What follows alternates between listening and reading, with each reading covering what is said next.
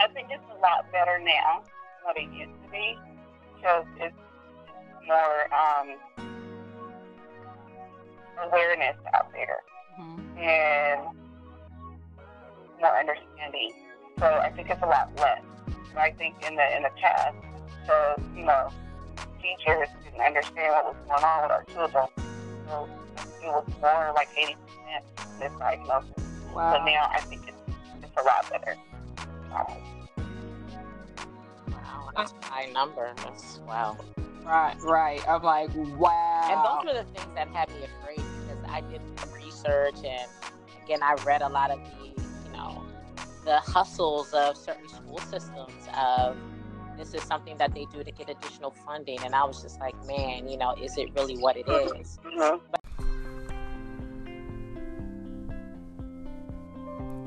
Hey out there, Mommy Land. This is Mom Unfiltered. I am your host, Jacqueline. Today is a special podcast. We're speaking about our special needs children. My first guest is Naomi Burks, a marriage and family therapist. She works with children with special needs and their families, giving the children the tools to excel in life without labels. Aisha Thomas is a speaker and podcaster. She has a son with ADHD and made sure that she was armed with the information she needed to care for her child effectively and become his advocate. Please don't forget to like, share, and leave a review on Apple Podcasts. Now it's time for our program.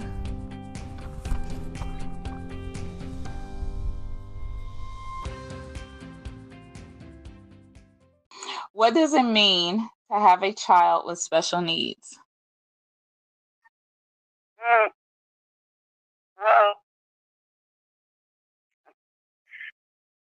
So to have a child with special needs, to me, it just means that they're unique. It's other people label them as like it's an issue or it's a trouble or it's, a diagnosis. But to me, it just means that they're unique and they're special. That's what it means to me. Okay. And Aisha, professionally, it was to be a child who needs extra resources for the family and for school and for home. They would need extra resources, extra help, maybe a one-to-one in a classroom or just extra pull-out support, a speech therapist or so forth. And in the home, just to help the mom or the parents and the siblings to be able to understand and appreciate the child's specialties in the home and to be able to cater to what they need. Okay. And Aisha, as we both have children with ADHD, so as a parent with a child with special needs, what does that mean to you? Well, it's interesting because I grew up with my brother who had special needs. My brother had a brain tumor growing up. So it was kind of like he was frozen at a certain age. And then once he got the help he needed and overcame it, he had to pretty much start over from that level of, I guess, cognitive development. Mm-hmm. So I saw special needs from the space of like kids that really needed special attention. So my view of special needs initially was from my brother's lens, knowing that he needed extra care. I remember him being bullied growing up and how I had to like fight for him all the time because people will make fun of him. So to now be a mother with a son that has special needs, I see it from another lens as well, because I didn't understand that. I don't know. My vision of special needs was seen from my brother, because his needs were even more unique than my son, where, we look at normalcy when it comes to special needs a little different. So for him, I'm like, man, is he really special needs? But I'm like, yes, he does have those unique needs. He does have to have an IEP plan and things in place in order for him to function within his classroom. So I know for that, I've been educated so much more about special needs. So the definition that it's a child that just has unique needs and wants, and you have to pour into more resources, that makes 100% sense to me. Yeah. Mhm. Mhm. So, I also raised my brother too, who part of that special needs. He was dyslexic, or he is dyslexic, and he had a learning disability. And my mom didn't understand it, and she used to be like, because she was an educator, she's like, he can read. He just being stupid. He can read. He's just not doing it.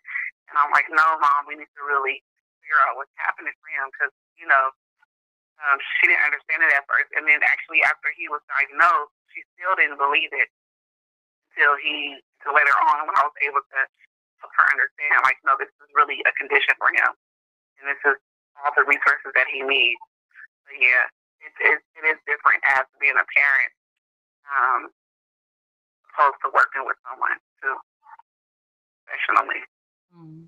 Yeah, the interesting part, even with my parents now, and you just made me think, because they really struggled with accepting that my son had ADHD, and I would think that after my mother experienced what she did with my brother, she will be more understanding. But again, I think when we think of an idea of a special needs child, we think of the extreme, not realizing that there are other unique things that fall under that category. Yes. Yes. wow. Yes. And okay, so let's look at it, because I also see some cultural things that are going on when it comes to special needs. So, what is the stigma that we grew up with as African Americans in our community regarding children with special needs, children with ADHD, autistic children, cerebral palsy? I mean, there's a whole gamut of diagnoses for children that grew up. I just remember that cousin that was kept downstairs away from everybody. Like, we didn't do too much interacting because they, needed special help and they couldn't communicate, and they wanted to shield that person away from everybody, especially children, because children are a little cruel. So what was it like with you all growing up, and what stigmas are you still seeing in our community? Yeah. So for me, my brother, like if I talk about seeing from the lens of my brother, I believe he was limited a lot. I have a hard time now, after learning how many people have had special needs and seeing these motivational videos of how much things they can accomplish. But I saw it from his lens as he started to work on rehabbing himself and educating himself and getting back to normalcy, or what we call normalcy. They always treated him with limitations. Oh, well, he can only have this kind of job. He can only do X, Y, and Z. And in my head, I'm like, no, you're limiting him. Yes, we might need to pour a little bit more time and attention. The person that's working with him, because he's in he gets government assistance. They put him in programs, and they've limited his jobs to only being janitorial, being like right now he does something at a car dealership, but he just like pulls the cars in and out of the lot. So they're limiting him. In my eyes, it just is frustrating, because I'm like, no, there's so much more that he can do.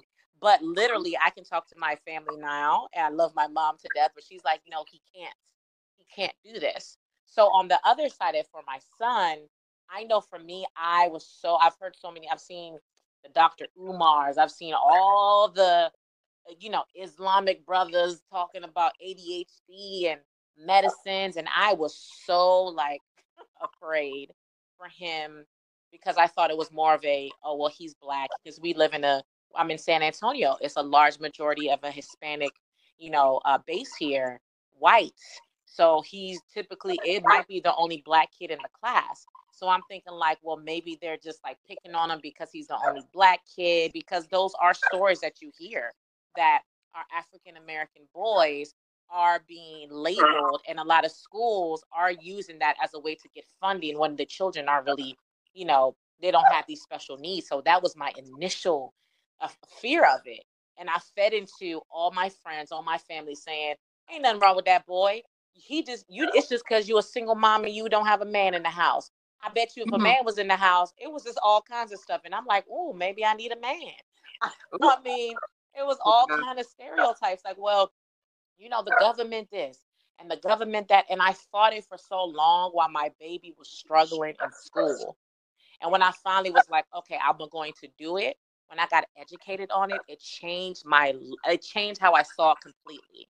So I think that there are a lot of stigmas in the Black community. There are a lot of limitations they put on children that have special needs. And I'm glad to have seen it on the other side because I have so much more of an understanding now about it. Wow. Naomi? So, there's so many layers to this. So many layers to this. Listening to what Isa is saying, there's a lot of stigmas, right? So, as a mom who heavily volunteers in school systems in East Oakland, they always try to label the Black kids as having ADHD because they're a little hyper, or because they can't sit down and focus long enough, or, teachers not grabbing their attention, or they can't focus on the lesson, or so forth. And so it has always been an issue for me when kids are misdiagnosed, or they just want to throw a label at them. That's the issue for me with that. Now, for the kids who actually do have a diagnosis and it's real, then yes. And so listening from it from your point of view, that's really hurtful to say, oh, nothing wrong with him and you need a man. Like, okay, that's a whole different lens on it. And,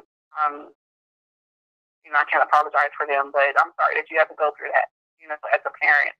And that's just shaming. But so I used to work as a one-to-one, which in a classroom setting with students who have special needs in a special day class. So there are either 12 students in a class and probably mostly one teacher and then probably one adult to two kids.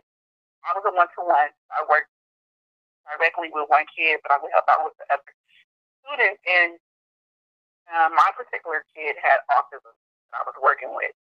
And his mom used to be like, they're babying him. And I'm glad that you're a Black woman and you're going to be here with him because you're going to push him. I can see it. You're going to push him.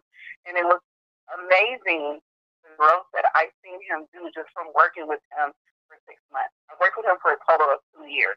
So working with him for 6 months, just growth in the classroom setting and how much he was able to achieve just from having support, just not someone that's just sitting there, you wrote your name, or, oh, you can't really write, or, no, we're going to write. Okay, you didn't that, and you can't do this. Okay, well, how can I motivate you? What can I do? And he was nonverbal. He can speak, but he wouldn't. Instead of speaking, he would hit and, to get his needs met. And so a lot of people just really didn't want to put up with it. They were just like, oh, well, he wrote J, so that's fine. No, he's going to write his whole name out. We're going to sit here until you write it out, and then you're going to get rewarded for it, or you're going to go outside and do something that you like, and so forth. But it is up to us as teachers and educators and just people who are around in a supportive role in the school system to push the kids to their maximum capacity of learning instead of just letting them get off. And it's a lot of stigma to where, they come up to school and they can do the bare minimum and it's okay. No, it's not, because the parents are sitting them here so that they can get an education because they deserve the same education as everyone else, And so we're working with him. He was included he was mainstream. So he would only be in special day class for 1 or 2 periods. And then we were able to mainstream for the other rest of the day. And he was so popular. Because he really was smart. And yes, kids are cruel, but when they see, you have to teach them, you have to educate the other kids not to be cruel to the kids with special needs. And then once they understand, then the cruelty and the bullying kind of subsides. You know, it doesn't go away, but it's more understanding, and they want to relate to them and be their friends. And he had a lot of friends. And it was really feeling eye-opening actually with my work son. You know, but yeah, so it's a lot of different layers to the stigma of it. And I do feel, just taking it back to generational things for us as African Americans, when we had a lot of freedom and a lot of room to run, and just being over here in the city, we don't have that. So a lot of things that our kids deal with, we don't understand. Like, oh, there's a hyper, they can't sit down. They want to constantly want to climb a tree, and he wants to do this, and that's because that's his nature. That's where he came from. Came from Africa, was able to run free and climb trees and do stuff. And if we were to take our kids out of the city for even 2 weeks, we would see a difference in them. Yeah. You know, even the ones that are special needs, we see a difference, because them being on high alert is not there. If we take them to a farm or just somewhere where they can just be with nature, it'll be a difference. And so we want to restrict them and make them fine. Yes, it's important to sit down and learn a lesson. But also, it's important to have movement breaks. And people who are not special needs need that. You know, like my daughter, none of them can't sit down and focus for longer than 30 minutes. She's been tested. She's not special needs, so she couldn't get to accommodations, but she needed a lot of extra support in school, and she needed movement breaks. She needed teachers to understand, like, she can't focus for that long. Like, she couldn't even write certain things on a page. Like, if it's a math equation, it had to be separated. You know, it couldn't just be all jumbled, so she wouldn't be able to understand it. You know, so I just think our kids learn on different levels, and educators need to understand that, regardless of what's their background or their needs. Yeah, my daughter in school, she's had a few teachers that have just been absolutely unaware of how to deal with her in a classroom setting. And this last year, her teacher was absolutely amazing with her and working with her, because I didn't have her on medication. She was off for a long time. And I said, I really don't want to put her back on unless she's just getting, disrupting the class. So she said, okay, I got it. So for the whole year, this teacher had her under control. I didn't hear any news about her behavior, none whatsoever. She had her taking stand-up breaks. She let her raise her desk up and stand up and do her work. She let her sit on a stool if she needed to. She put her in groups for only a certain amount of time and then let her do her work by herself. I mean, she really, really worked with her. And she said, you know what? You have an excellent student. We just have to learn how to work around the things that she does. And I find it at home, I don't have a lot for them to do. And when I do have stuff for them to do, she works great. But when I don't have anything for her to do, she yells and screams for hours. She has temper tantrums. She goes off because she doesn't just have ADHD, but she has some impulsive things. So she just hitting somebody or throwing something randomly, something will start flying across the room, and I'm like, what in the world is going on? But I realized that, okay, when everybody's like laying around the house, she needs something to do. She needs something to do in that time. Like we have to. So now I'm just doing stuff with them constantly so that she has something to do and she's not bickering and fighting with everybody. So yeah, I get that. So, Naomi, at what rate do you think our children are being misdiagnosed with behavioral disorders? I think it's okay. So I think it's a lot better now than what it used to be, because it's more awareness out there and more understanding. So I think it's a lot less. But I think in the past, just because teachers didn't understand what was going on with our children. So I think it was more like 80% of misdiagnosis. Wow. But now I think it's a lot better. Wow, that's a high number. That's wow. Right. I'm like, wow. And those were the things that had me afraid, because I did do research, and again, I read a lot of the, the hustles of certain school systems of this is something that they do to get additional funding. And I was just like, man, is it really what it is? Mm-hmm. But I had to, as a parent, just start going to the school and paying attention, and like really, I couldn't do a lot of I just don't have time. And it was interesting because that's what I got from his daycare or the school. They're like, there's some parents that don't even show up. Like we actually applaud you for showing up, because I will go to the school, I will watch it. I had to see it with my own eyes. And until I did that, that's when I was like, okay, you guys have a point here. But before that, I was just fueling myself with the data. And I was like, ooh, I don't think I believe this. I was getting frustrated with the teachers. But once I started working with them and saw it with my own eyes, then I was like, okay, so I think that is that helped me a lot, is by actually getting involved and actually showing up and paying attention and watching the cameras and all that, to say like, okay, well, there is something deeper. Mm-hmm. Yeah. Mm-hmm. It's so funny that you said that, because there's a lot of parents that are not able, I don't even want to say they don't show up, are not able to show up for their kids because of things that are happening within their household. You have a lot of domestic violence, or you have a lot of substance misuse, and these parents, they're sending their kids to school, but they're not involved, or they're working. They're single parents and they're working, or it could be a both parent home and they're both working 10 jobs to make it, and so there's a lot of different factors, which is also why these kids come to school and then they're not able to absorb what the teachers are saying, because they had stuff going on the night before or the week, or they might not have no food, and they're hungry, they're fatigued, or it's just so many things that go into it. So there's a lot of parents who are not active in seeking answers like you did. So it's like, kudos to you. Because I used to try to get so many parents to come and be like, you need to really, what we say don't really make a difference. We can say this kid doesn't have ADHD, that's a misdiagnosis.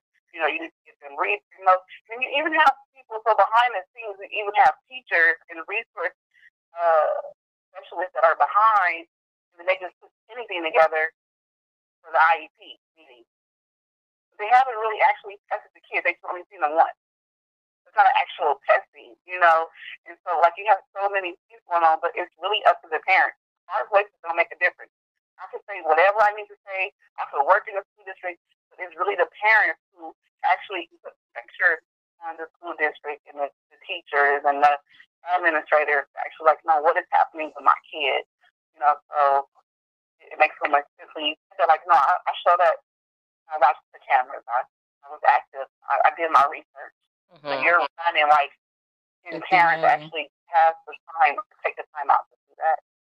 Yeah, and then even with my ex-husband, I think that part also freaked me out, because he used to tell me that, I don't want to get anybody caught up, but he said that he would see one of his kids' mothers. She used that as a way to hustle the system, to get assistance as well. So that was another thing that poured into my fear, because I was just like, what? Like, really? Is this? So I've seen it from him explaining it from the aspect of, I've seen people use it as a way to hustle the system. They say that their child have it. They're coached before they go in to say, act like this, and then they get assistance from it. So I was like, man, like, I've even heard stories like that. So no, I was a witness to that. My oldest stepson, his mom did that to him, and she crippled him.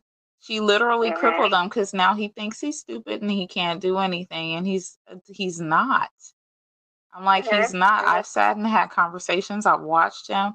I was like, this man can do whatever he wants to do if he puts his mind to it.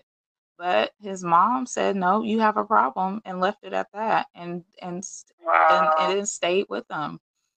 And I'm like, and wow. Even like, they're special. Like, they have so much potential. They can do so much, Oh. Mm-mm. It's just absolutely insane. And yeah, Aisha was one of those parents too that my daughter's first grade teacher was just telling me over and over how horrible she was being in class, and I'm like, not my baby. That's the first thing. But as she started getting older, I started seeing, the things with her siblings that she was doing um, that was starting to affect home. And then the tantrum started coming in, and then she seemed like a little monster. And I was like, wow, if she's acting like this at school, I see why they're having trouble and she's just being disrupted in the class. And I wonder if there's something, chemically that I can do. And so I want to ask you all, do you think changing their diets would help with some of the symptoms that they're experiencing? I've tried that. And that's the other thing. I did try every remedy prior to. I did change his diet because I had to take, and that's the thing. I think as parents, you have to put the work in because as a single mom, I was guilty of the Pop-Tart breakfast. I was guilty of the sugary drinks. Like I was guilty of those little things. So even if it did or didn't work, because it didn't work even after I changed it, it actually made me recognize like, okay, I have to pay a little bit more attention on some of the things that I was feeding them, out of convenience. So that is something that like I check myself on, like, man, you are always giving them the quick go breakfast, which yeah, sugary stuff might be affecting them in the morning. But I changed the diet. I attempted that and it didn't really work for him. Mm-hmm. I might have had like one day of victory, but it must have just been that one day. But that was something else. Someone even suggested, hey, maybe it's the household cleaners. Try doing stuff that's whole, like organic. And organic stuff, they just don't clean like they don't clean like that, like the bleach. Right, exactly. But so I've tried all that. I've tried all kinds of remedies, and ultimately, it didn't work. But I have heard that, and I've heard people say that is something that has been successful for them. Mm. Mm-hmm. That's so funny. So I think overall, Jacqueline, it's like just having a healthy diet is better for your physical and your mental, right? Because they go together hand in hand. You're healthy, So if you eat healthy, if you add more healthy things to your regimen, then it makes a difference. I wouldn't say take away the fruit snacks and the chips that they eat because that's what they like, But I would say just add more fruits and vegetables to milk, you know. But yeah, if you do feed them healthy, I do get it when some of the kids will come in the morning and you could tell if they ate, you could tell if they had just sugar, or you could tell if they had something different, you know. Mm. And you could just tell the difference. But at the same time, we still feed them that at school too. We'll feed them the pancakes with the dessert in the morning, but it has the apple and the milk. So it just depends on what's happening with them. But I just think as a whole, a better diet is good for everyone. But it doesn't necessarily mean it's going to fix it. I think all of it has to go in together. A lot of TLC, a lot of empathy, a lot of compassion, good eating, medicine if you need it. I used to not believe in medicine, but it does make a difference. Medicine if you need it. If parents are like, it's making a difference, if they're going to be consistently giving the medicine daily and it works, then do it. So it's all a whole, not one thing fits all. Yeah. So, Naomi, what have you found to be the most effective way parents can help communicate with their children? Just in general? Just in general, as a marriage and family therapist. I would just say listen. Listen. To be honest, listen. Most of the kids that I serve, that I work with, They all just want to be heard. They just want to be heard by their parents. They want to be seen. They want to be understood. And sometimes we as parents, we need to take a step back and listen. And I know the times have changed, and our kids are more exposed to different things, and they feel like they have a lot of rights that we didn't have as we were growing up with our parents. These are very different. But the main thing I'm hearing from students, the clients that I work with, is that they want to be heard. I call them students. I'm not going to call them clients. The students I work with is that they want to be heard and understood by their parents. They just feel like they're not understood. And when I do the family work, most of the parents feel like they're not being heard either. It's really just a lack of communication on both parts. Oh, wow. Mm-hmm. So Aisha, what would you say to? Oh, I'm sorry. I was just going to ask. No, I was going to pose the same question to you. Oh, what was the question? Oh, what do you say? What do we do for our kids? I'm sorry. You were saying, how do we communicate? With you going and speaking and getting feedback from the young women, how have you found what is the most effective way that parents can communicate with their children? I think to communicate, period. I mean, I really feel like our young people are dealing with a lot of issues, and there is a lack of communication. We have to realize that our children are in the care of teachers, the daycare, more than they're with us. And we have to make the time to connect with them and ask them how their day was, what's going on. And again, the process of really learning about my son and what he's dealing with has really helped me become a better mother. Because again, I was so much on the go. This is inconvenient for me. It allowed me to slow down and really start communicating better. Even though my children are 5 and 7, I really wanted to make sure I started to communicate better. So even my daughter, I sat her down and was like, hey, the reason why your brother's taking medicine is because of this. This is going to help him with this. I wanted her to understand as well. I wanted her to understand why I was giving him what she might think is extra attention, because my daughter is one of those like, hey, why did he get this and I didn't? I wanted her to, like, if he's getting medicine, why didn't I get medicine? And I'm like, listen, it's not the same kind of medicine. This isn't a Flintstone Right. vitamin. So I had to take time to kind of talk to her and tell her what was going on in a way that she understood.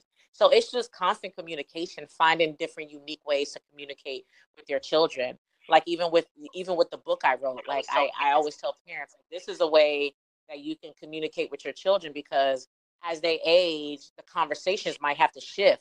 You might have to put on a movie like, when they see us, and watch a movie and then have a conversation after. So it might evolve as they age and mature, just because what they're consuming is different, how they're communicating is different, but you have to just communicate all together. And I think that some people just lack it, because sometimes you come home tired and you don't really want to chit chat, but you have to make it a thing where you're communicating with your kids on a regular basis. So that's what has helped me a lot now, becoming a better parent, is just really communicating with them and having full-blown conversations with them, and at their level, to say, hey, this is what's going on, this is why mommy feels this way. Even when I have bad days, I apologize to my kids. I know that sounds awkward, but I have had blow-ups in the car where my son's had a bad day, and I'm like, you got your medicine, you've gotten everything that you need, what is wrong? I had a breakdown one time, and I had to later come back and apologize to my children. I'm so sorry. Mommy flipped out. This is why, and so on and so on. I apologize to them, because I just feel like as parents, we're not perfect. So it's just been really a transition for me, by really making the effort to let them know what's going on, and communicating with them on a regular basis. Wow. So, ladies, last question. What would you tell a parent to encourage them to just hang on and be patient with their special needs child? Naomi, you can go first.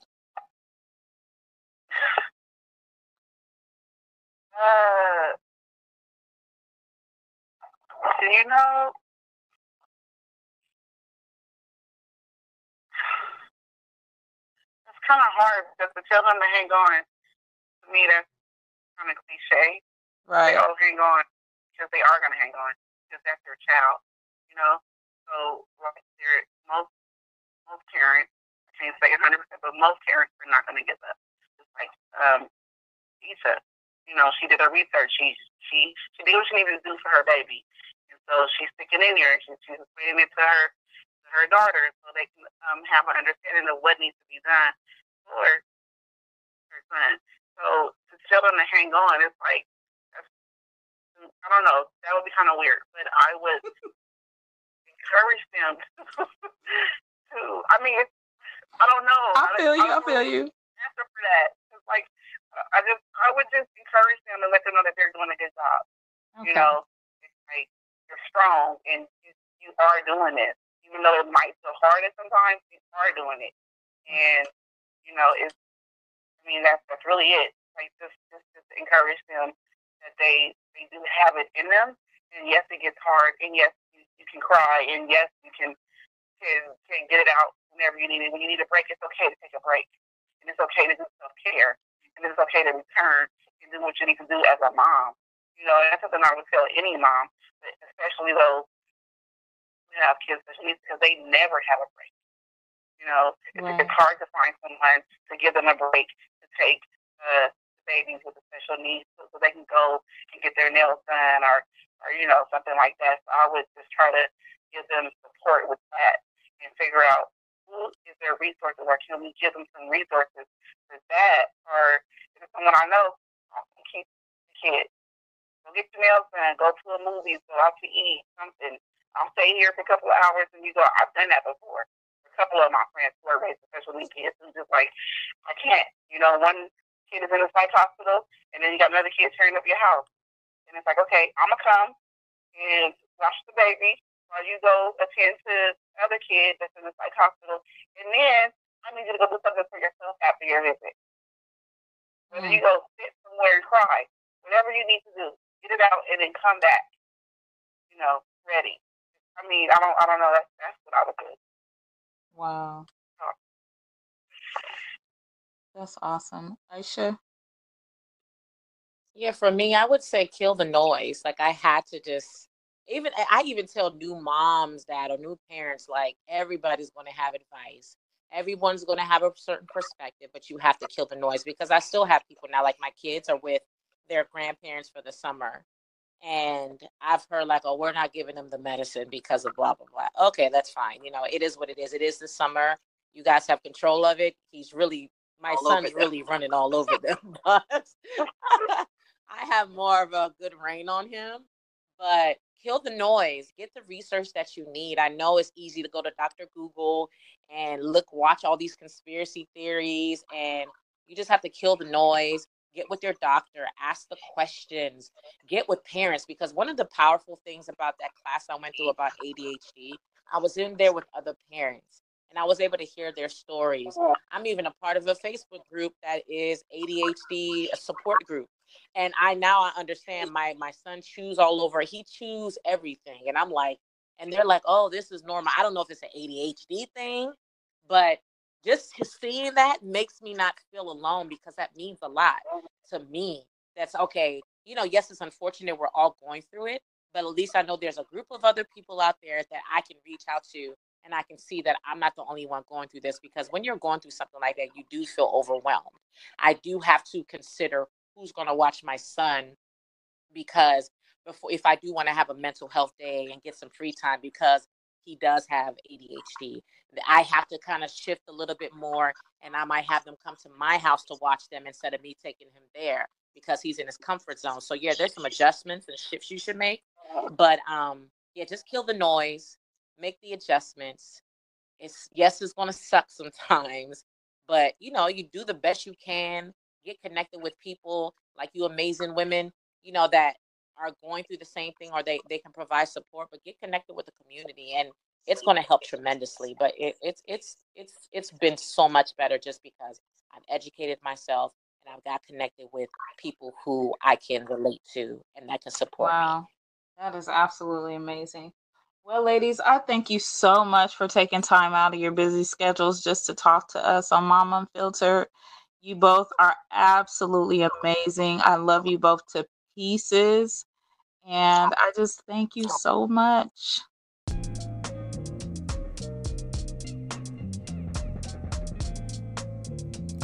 Thank you for tuning into our program.